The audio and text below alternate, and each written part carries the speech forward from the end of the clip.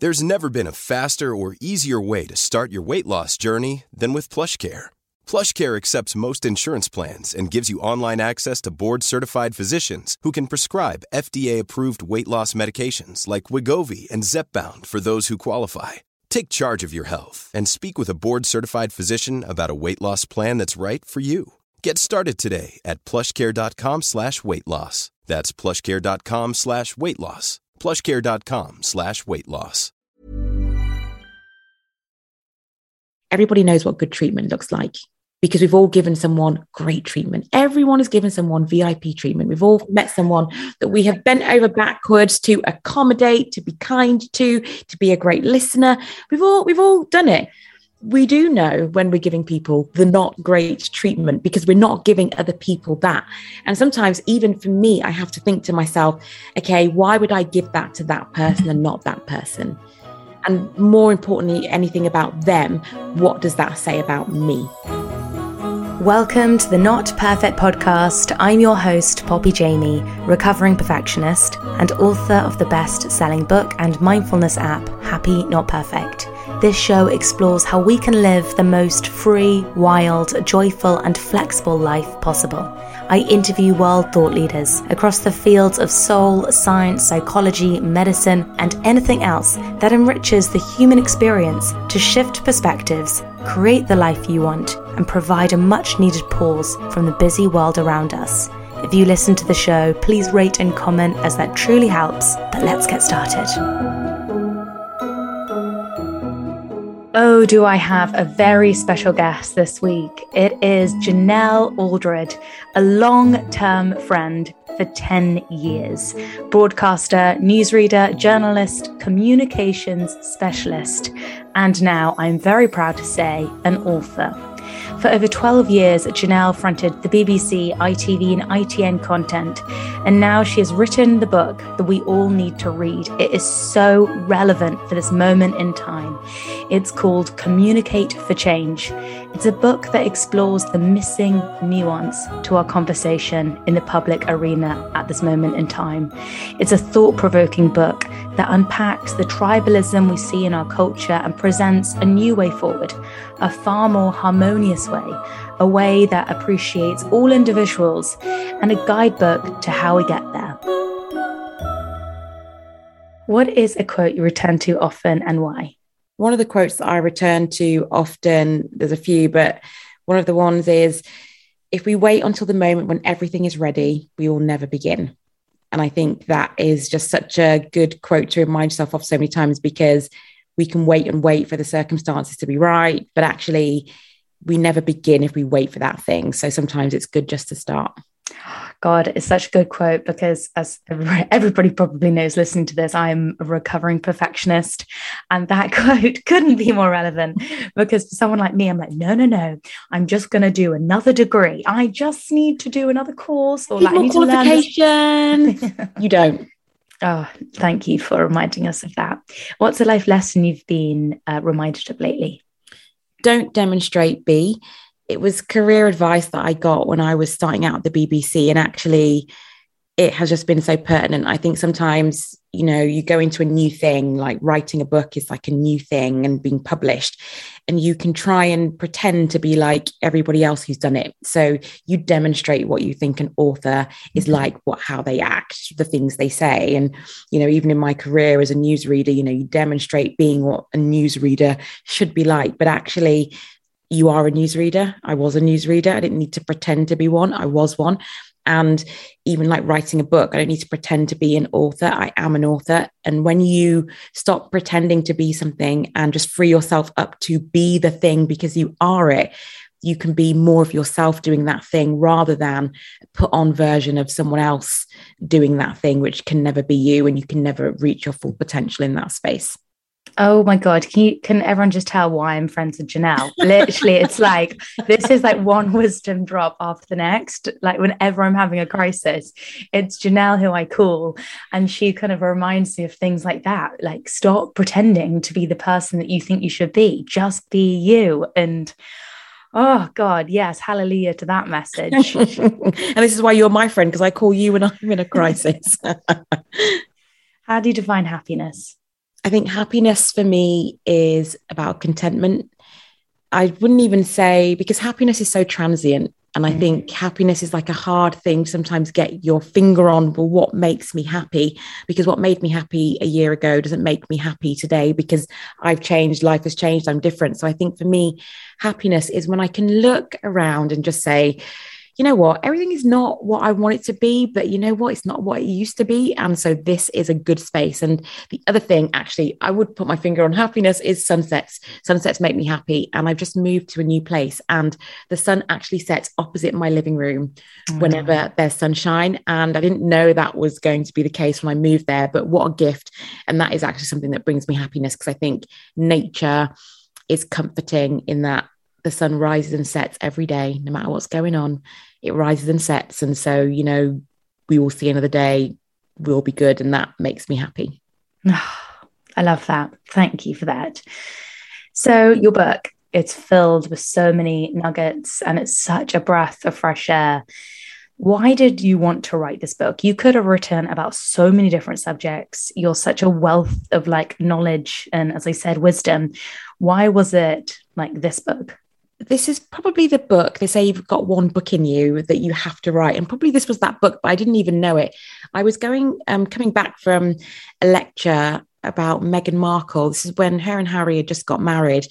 And it was about racism in the UK and the media. And I just remember just thinking this conversation is just so divisive. It's so aggressive. People are really either like, she's a horrible person, like she's leading him away. Or they were like, she's a good person. Everyone has been awful to her. And this is like really racist. And I do think there were definitely racial undertones to a lot of the press and the reporting. But even that was like a massively contested point, and not just kind of like, I disagree, but like really strong arguments on both sides. It just really got me thinking about the way that people communicate about so many things. A couple of those things could be true. Maybe she was leading Harry away, and maybe she was a nice person, and maybe sometimes she's not a nice person. But why is she not allowed to not be a nice person? Because most of us cannot be nice at certain points.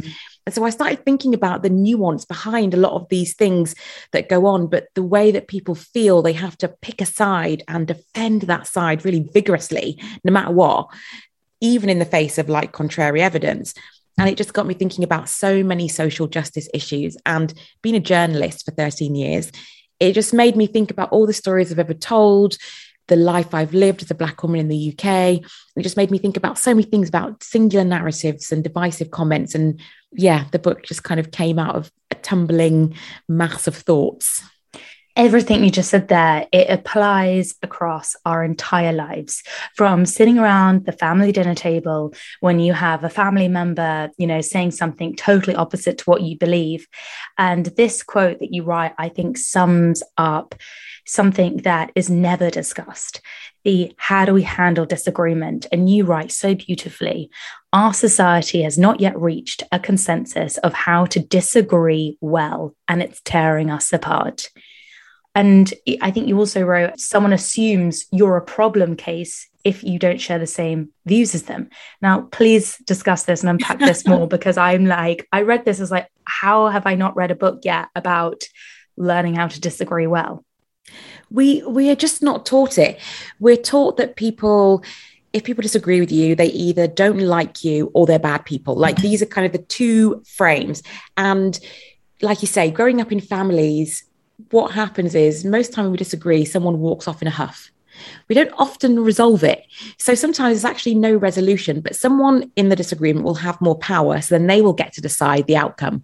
So it's not that you ever come to any kind of consensus, actually, someone decides. But what happens in a society of more equals when we have a disagreement, where there's no one power who can say, well, that's it, this is it, and you all have to do this. And we just struggle with that. So it means that when we enter into these debates on social media, what we're actually trying to do is we're trying to change someone's mind. We're trying to be the person on top, because no one wants to be like the weaker person. We all want to be the stronger person. So then what you see replicated is everyone like, I'm right, I'm right, I'm right. And it's like this almost Jenga game of where we like build this massive tower and we're just pulling pieces out and it's massively unstable. And so I am interested in how do we disagree well.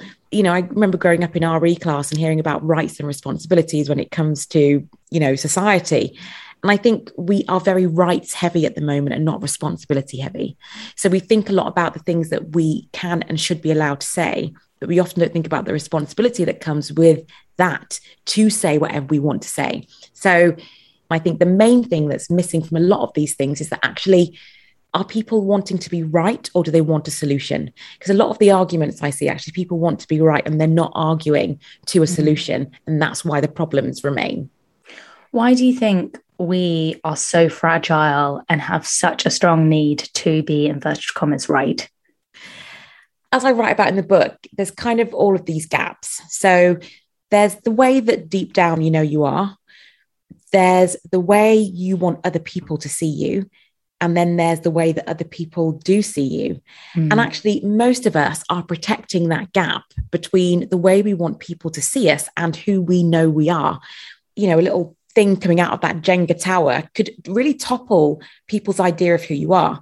So this is why we'll see, for instance, let's say the media will say, I'm using the media loosely, but they will say, okay, well, everyone thinks that this is okay. Everyone thinks that green plants are good.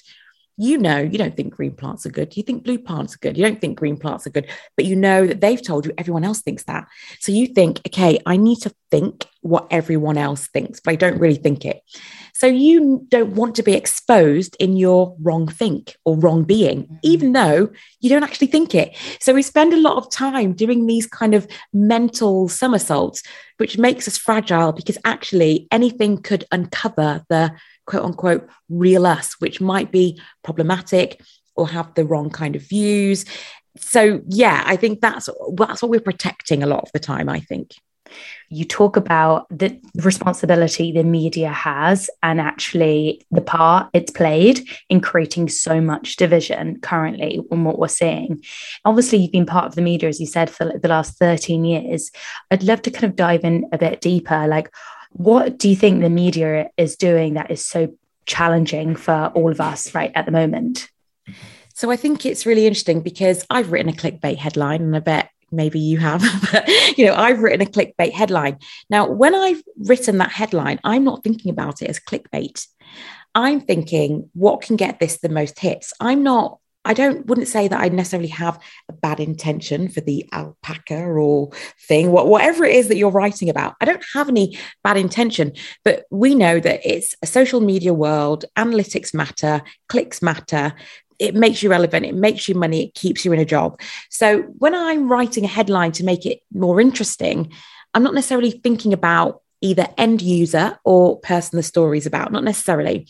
And so I would not say that I've ever done anything like that with malice, but I couldn't guarantee you that the person reading that headline, who the story was about, would think that I'm a good person for writing that headline about them. And I think this is where there's a bit of a disconnect between what's going on over there and the reality of what's going on over here. And the two don't really meet. And so I think the problem that the media has is that they don't have diverse enough leadership. So they're mainly getting certain kinds of perspectives who look at stories in certain kind of ways and therefore tell stories in certain kind of ways. And so I think that the biggest challenge the media has is to try and have newsrooms and leadership that reflect the public and that reflect the audience back to itself.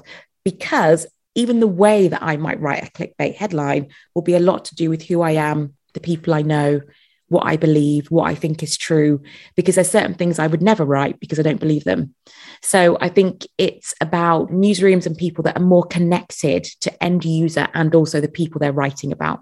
And that makes so much sense in terms of kind of like hidden blind spots, something you write about in the book, and like hidden prejudices. Can you talk a bit about blind spots? Like, what are they? And in the book, you talk about kind of like different blind spots that we all have, but often not really willing to admit that we have blind spots. What are the most obvious ones that we all hold? I think the most obvious blind spots we all hold is just anyone who's not like you. What do you know about them? if I think about, okay, a group of people from, I don't know, Australia, how many Australians do I know? Not many. So any generalizations or thoughts I have about them are bound to be sweeping, very general about Australian people. When Australia is like a very big place and there's lots of different kinds of people, some of whom I'll have loads in common with, some nothing at all. But actually, I can say, well, you know, those Australians, they like a drink. Do all Australian people like a drink? Because we've got Walkabout here. Does that mean they all like drinking? It does not. But we take these generalizations and then we have these big blind spots. So where did I get that idea that all Australians like a drink? Where did that idea come from? I can't even tell you where that idea came from because it's a mix and blend of things I've seen in the media, things I've heard other people say, the Walkabout bar, adverts about Australian culture, you know, the guy with the corks and is drinking a beer. That's where that comes from. But it's an absolute blind spot for me because I don't know enough about the people from Australia to make an informed decision about who and what they are.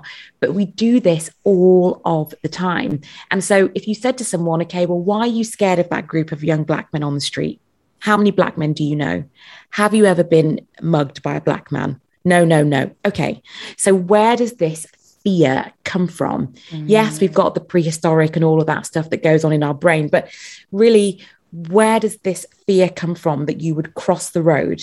They haven't done anything to you. They haven't even looked at you. It's come from all of these messages that we're receiving all the time. And with the absence of knowing anyone like that, there's nothing to counteract that message. And that just gives us a real blind spot. To lead on from that, you write something I just thought was so spot on. The complete lack of white community leaders reveals an acceptance that not all white people think similarly. They are not a monolithic group. This level of nuance and complexity is not offered to other non-white communities in the UK. And like it speaks to my blind spot about kind of this idea of like, you know, some groups have more obvious leaders than others. Like I'd love to kind of like discuss that a bit further and how you kind of started like formulating your opinions upon that.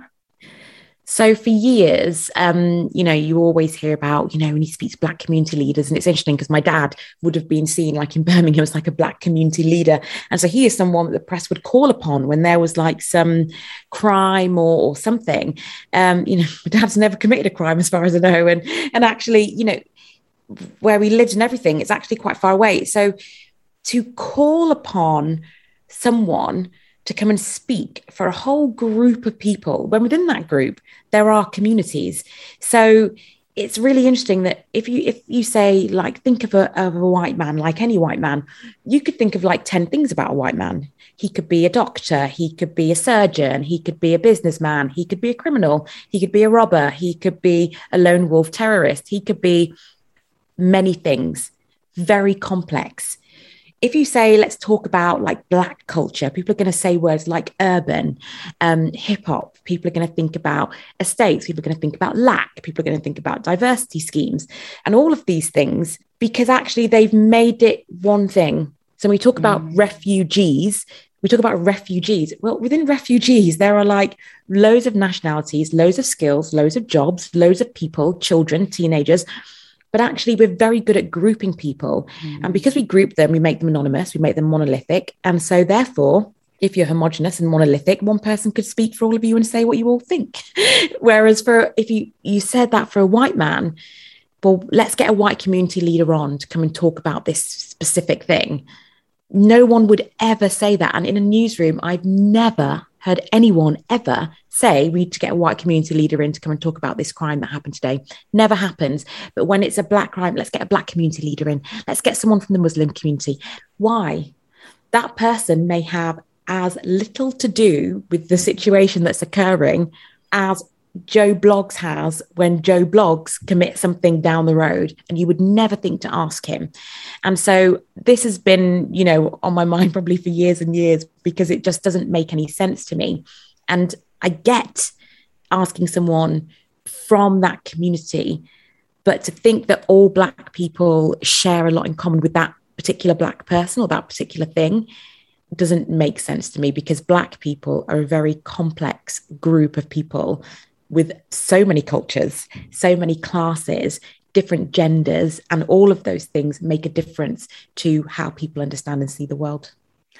Again, it's just such a healthy conversation. And this, I think, leads on to this personal responsibility for us all to not generalize. It's such a terrible human trait that we all do across so many things. And you're right, we should stop pretending that the inability to accept change is always someone else's problem and never ours. How can we take more personal accountability? Because obviously there's one thing lobbying against the media to stop generalizing, to stop kind of oversimplifying things. But how as individuals can we actually be the change to ensure that there is more nuance? I think the first thing anyone can do is look at the people you surround yourself with, look at your friendship groups. There's been a lot of talk about allyship in the last year and, standing with people, and we love fighting for causes. We love it. But the truth is, if you look in your friendship group, do any of those people exist there? Do you see them as a project to be helped, or do you see them as people who could be your friends, people who could actually help you, people who could give you advice? What does that look like to you? And it's only by knowing people that we come to understand them as complex.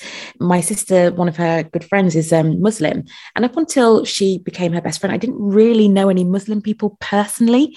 I knew, at school, but not anyone kind of in our family, so to speak. And just understanding her, the next time I heard a news story about a terrorist and Islam, I thought differently. Because I know her, she follows that religion.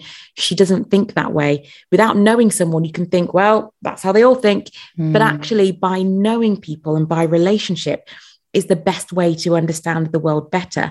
People talk about internalized misogyny and racism and patriarchy. And I think that is true. So sometimes I might see a group of young Black men and feel like, and then I have to remember, no. Janelle, loads of Black men and they're all fine. Nothing is happening to you. You can be okay. But I think it is about recognizing that all of these quote unquote wrong thoughts do live in us, so that when we try to pretend no, I don't think like that, I just think everyone's the same, probably not true. And actually it's best to acknowledge that there is something in us. And this is why, in a way, I have a bit of a problem with unconscious bias, because once you're conscious of it, it's not unconscious anymore. You just have a bias that you need to deal with. So I think it's about saying, actually, I have biases and I want to be conscious of them, because by being conscious of them, I can begin to deal with them, to begin to see the world differently, and begin to actually look at the human being in front of me presented. Sometimes we might look at someone and say, oh, she was a bit aggressive, or she was a this, or she was, you just don't even know what that person's going through today. You didn't even know that quote unquote angry Black woman has just not had a really bad day. Her husband's just left, her boyfriend's dumped her. She's something, you don't even know what someone is going through. We look at that white woman and say, oh, well, she didn't look at me. I bet it's because, how do you know? You don't know that her boyfriend hasn't dumped her, that her husband hasn't left her today, that she hasn't lost her job today. And so I think it's more about how can we meet the individual in front of us. It's all well and good saying we want to let lots of refugees in, and write to my MP. When they move on your road, how do you treat them? Do you even say hello to them? Do you even talk to them? And so I think it's about having that real understanding of the duality and nuance of us as human beings, that we have wrong thoughts, we think wrong things, we think right things, we do right things. We ourselves are complex, but when we allow ourselves that complexity, then we can allow other people that complexity. But if we won't even admit those things live in us, we can't face it, and we can't let other people have it either. And generalizing, even when we generalize for ourselves, can be so harmful for us as individuals. You have one bad relationship and suddenly you're like, oh, they're all going to be doomed. That overgeneralization, and in my book, I talk about automatic negative thoughts. They are so destructive in any capacity, whether it be the way that we are overgeneralizing an entire community or overgeneralizing our own thoughts. Exactly. And so I think it is about just taking each situation as it comes and just recognizing in yourself, you know what, that was a bit of a racist thought that I had. And actually, that was a wrong thought. And I have just jumped to a massive conclusion there. And actually, I recognize that I've done that. I don't think it's great, but I actually want to work on it. And it's not the compassion. It's real compassion is extending kindness to someone. And the thing that I write in the book is everybody knows what good treatment looks like. Yeah. Because we've all given someone great treatment. Everyone has given someone VIP treatment. We've all met someone that we have bent over backwards to accommodate, to be kind to be a great listener. We've all done it. So we do know when we're giving people the not great treatment because we're not giving other people that. And sometimes even for me, I have to think to myself, okay, why would I give that to that person and not that person? And more importantly, anything about them, what does that say about me? Why would I be over and above accommodating to that person and not accommodate that person for the exact same thing? And to recognize that we just need to be honest about that when we see it. And especially if we are in positions of power, teaching, law, health, anything like that. Those are, I think, are the most spaces where as well, we need to really look inside and say, do I treat everybody the same? Yes. But challenging. It's really challenging. And it's just, to me, this feels like, I think there are so many people afraid of saying the wrong thing because cancel culture has become so rife. I would just love your thoughts on cancel culture, and for anyone who is becoming so afraid of wokeism, inverted commas, if I can say that. What are your thoughts on wokeism and cancel culture, and where is it becoming dangerous, and what is the path for it to be helpful and not a hindrance? Wokeism, to me, is not actually the issue. If we think about what or how the term woke started, how I first heard the term woke, it was about being awake to injustice. Nothing wrong with being awake to injustice. I think where it becomes an interesting phenomenon is when that actually then tries to stop other people from having a say. Because actually, this is where kind of rights collide. I'm a believer in freedom of speech. But like I said, I'm a believer in responsibility. Cancel culture, to me, some of it is people being called out for things that they've said. It's just such an interesting thing because to me, if you go on Twitter and say something and then someone comes back to you and says, no, that's not right, or, you're not right. This is where it comes down to we don't know how to disagree. Someone should be able to say, I don't agree with that. But the problem with the way that things are often called out is it can be quite strong. Some might say aggressive. Some might say goes too far. And this is why I think we need to have more of a conversation about how do I disagree respectfully? Because I should be allowed to say that I do disagree, because sometimes I might have all the information that you have and I've just come to a different conclusion. The problem is that people often feel like, well, no one should say that. But then you want to be able to say what you want to say. So we have to come to this balance where it's no one can say, you can't speak, but I can speak. I can speak and you can speak as long as we all speak the right things, because who gets to decide what are the right things? Who gets to decide, what is out of bounds? Now, for me, what is out of bounds is promoting violence, is promoting anything that is going to harm someone. But even if we look at what people say is harming them, right now, I think even that would be contentious about what people say that is harmful. We've talked about, and I've talked about my other work, I lost a child when I was 19. So someone talking about child loss could be very triggering for me, but the person saying it might not know. They might be talking about something completely not knowing that that is an issue for me. So if I get happy with them and say, well, you're triggering me and you're a bad person because you've made me upset and you've made me cry, when that person had no idea that that was a thing for me. I think this is what happens when it gets to a place where I say anything that triggers me or upsets me means that you're wrong, bad. Yes, it's been unpleasant to me. Yes, it's been hurtful to me. Intent and impact are not always the same thing. And I think people need to query if their ideology is actually shutting down conversation where it could be had, where it could be helpful, because then your ideology might be being a hindrance to you rather than helping you to help someone else understand that there's an injustice there. So for me, where do these things stop becoming helpful? When it means that we're not getting to a solution. So what are some kind of like practical tips you're having a conversation with someone you know, or maybe someone you don't know, and you can feel yourself shutting down, you can feel yourself getting a bit angry, like listening to this, like in your point of view, like complete like bullshit point of view, saying things that you like fiercely don't agree with. How do you stop yourself from like not getting heated and dropping a few F-bombs and walking off? How do you turn that conversation into a moment of like learning and I guess like reconciliation? Like, do you have any like practical tips? I think number one, remember no one ever wins an argument. So love that. so that's like the first like thing that's not going to get you anywhere. Number two, I think remember that the way you see the world is not necessarily the way the world is. It's you see the world as you.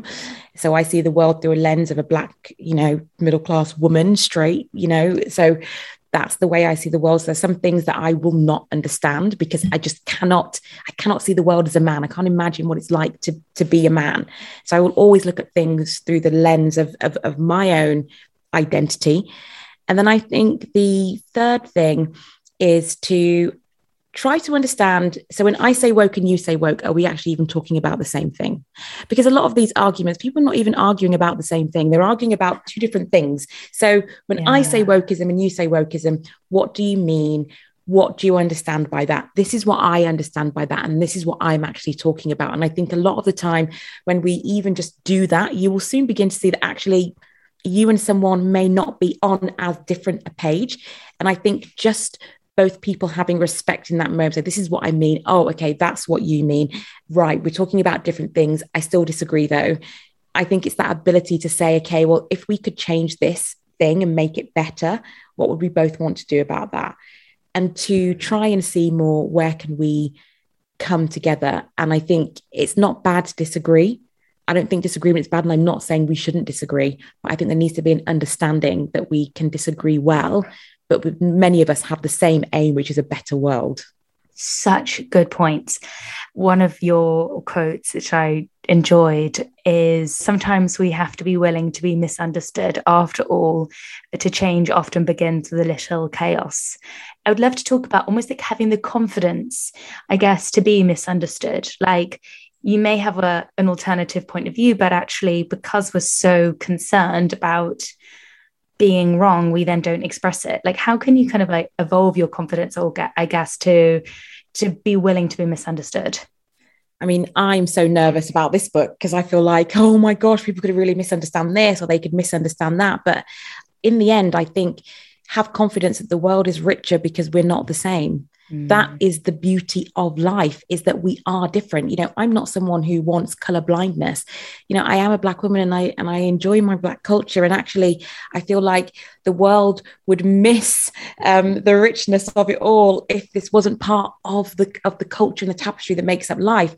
And so I think it is just about knowing that difference is what makes us better, and diversity of thought is a real thing if we will allow it to be. But as most people know, it's like, when someone says, everyone all right with that? And then one person says, oh, actually, and then someone else says, oh, actually, yeah, me too. I think it's about knowing that as different as we are, there are other people who will see many things in a similar way to you. But how will anyone know if no one has the courage to stand up and say, hey, this is what I actually think about this? And, I know that some of my viewpoints may not be popular, but I also know that I have friends. And when I speak to them, I'm like, this, and they're like, I think that too. Do you know anyone else who thinks of this? Actually, I do, because I share my ideas. And so I think it's knowing that you can become more of yourself when you are free to be misunderstood. And you will also find other people who agree with you and who want to come alongside you and to kind of walk with you in your view. And I think when we're not so concerned about being popular, we will become happier. But I think that concern does hamstring us, and even me. So it's not that I think it's easy, but I think as with all things, confidence is a muscle and you have to work it for it to get stronger. Oh, this has just been such a brilliant chat. And I always enjoy talking to you so much because you always present another view that I haven't been thinking. Where can people find you, and how can people get their hands on this brilliant book? And are you going to be doing any talks on the book that people can follow?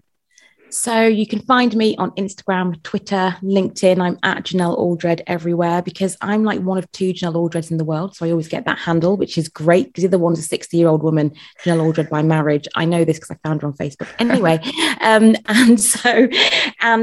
the book is in all bookstores. So it's Communicate for Change, Creating Justice in a World of Bias.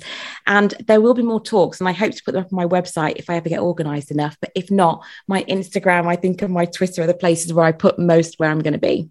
Fab. And we'll put the links to Janelle's social channels underneath. And if you have any questions, and of course, like a link to her book. Janelle, thank you so much for joining us today. I've loved being with you. Thank you for having me. Thank you for listening. It would be a huge support if you wouldn't mind rating, subscribing, and sharing this podcast. I also would love to hear from you. So please find me at Poppy Jamie on Instagram, DM me, and I would love to hear your thoughts on any of the topics that we discuss. Download Happy Not Perfect, my app that's designed to boost your mood and help you sleep and give you mindfulness in less than 5 minutes. It's packed full of science-backed tools and rituals to give your mind the care it needs.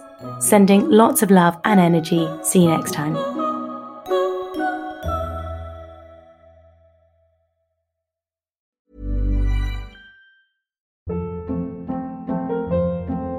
Hold up. What was that? Boring. No flavor. That was as bad as those leftovers you ate all week. Keke Palmer here. And it's time to say hello to something fresh and guilt-free. HelloFresh. Jazz up dinner with pecan-crusted chicken or garlic butter shrimp scampi. Now that's music to my mouth. HelloFresh. Let's get this dinner party started. Discover all the delicious possibilities at HelloFresh.com.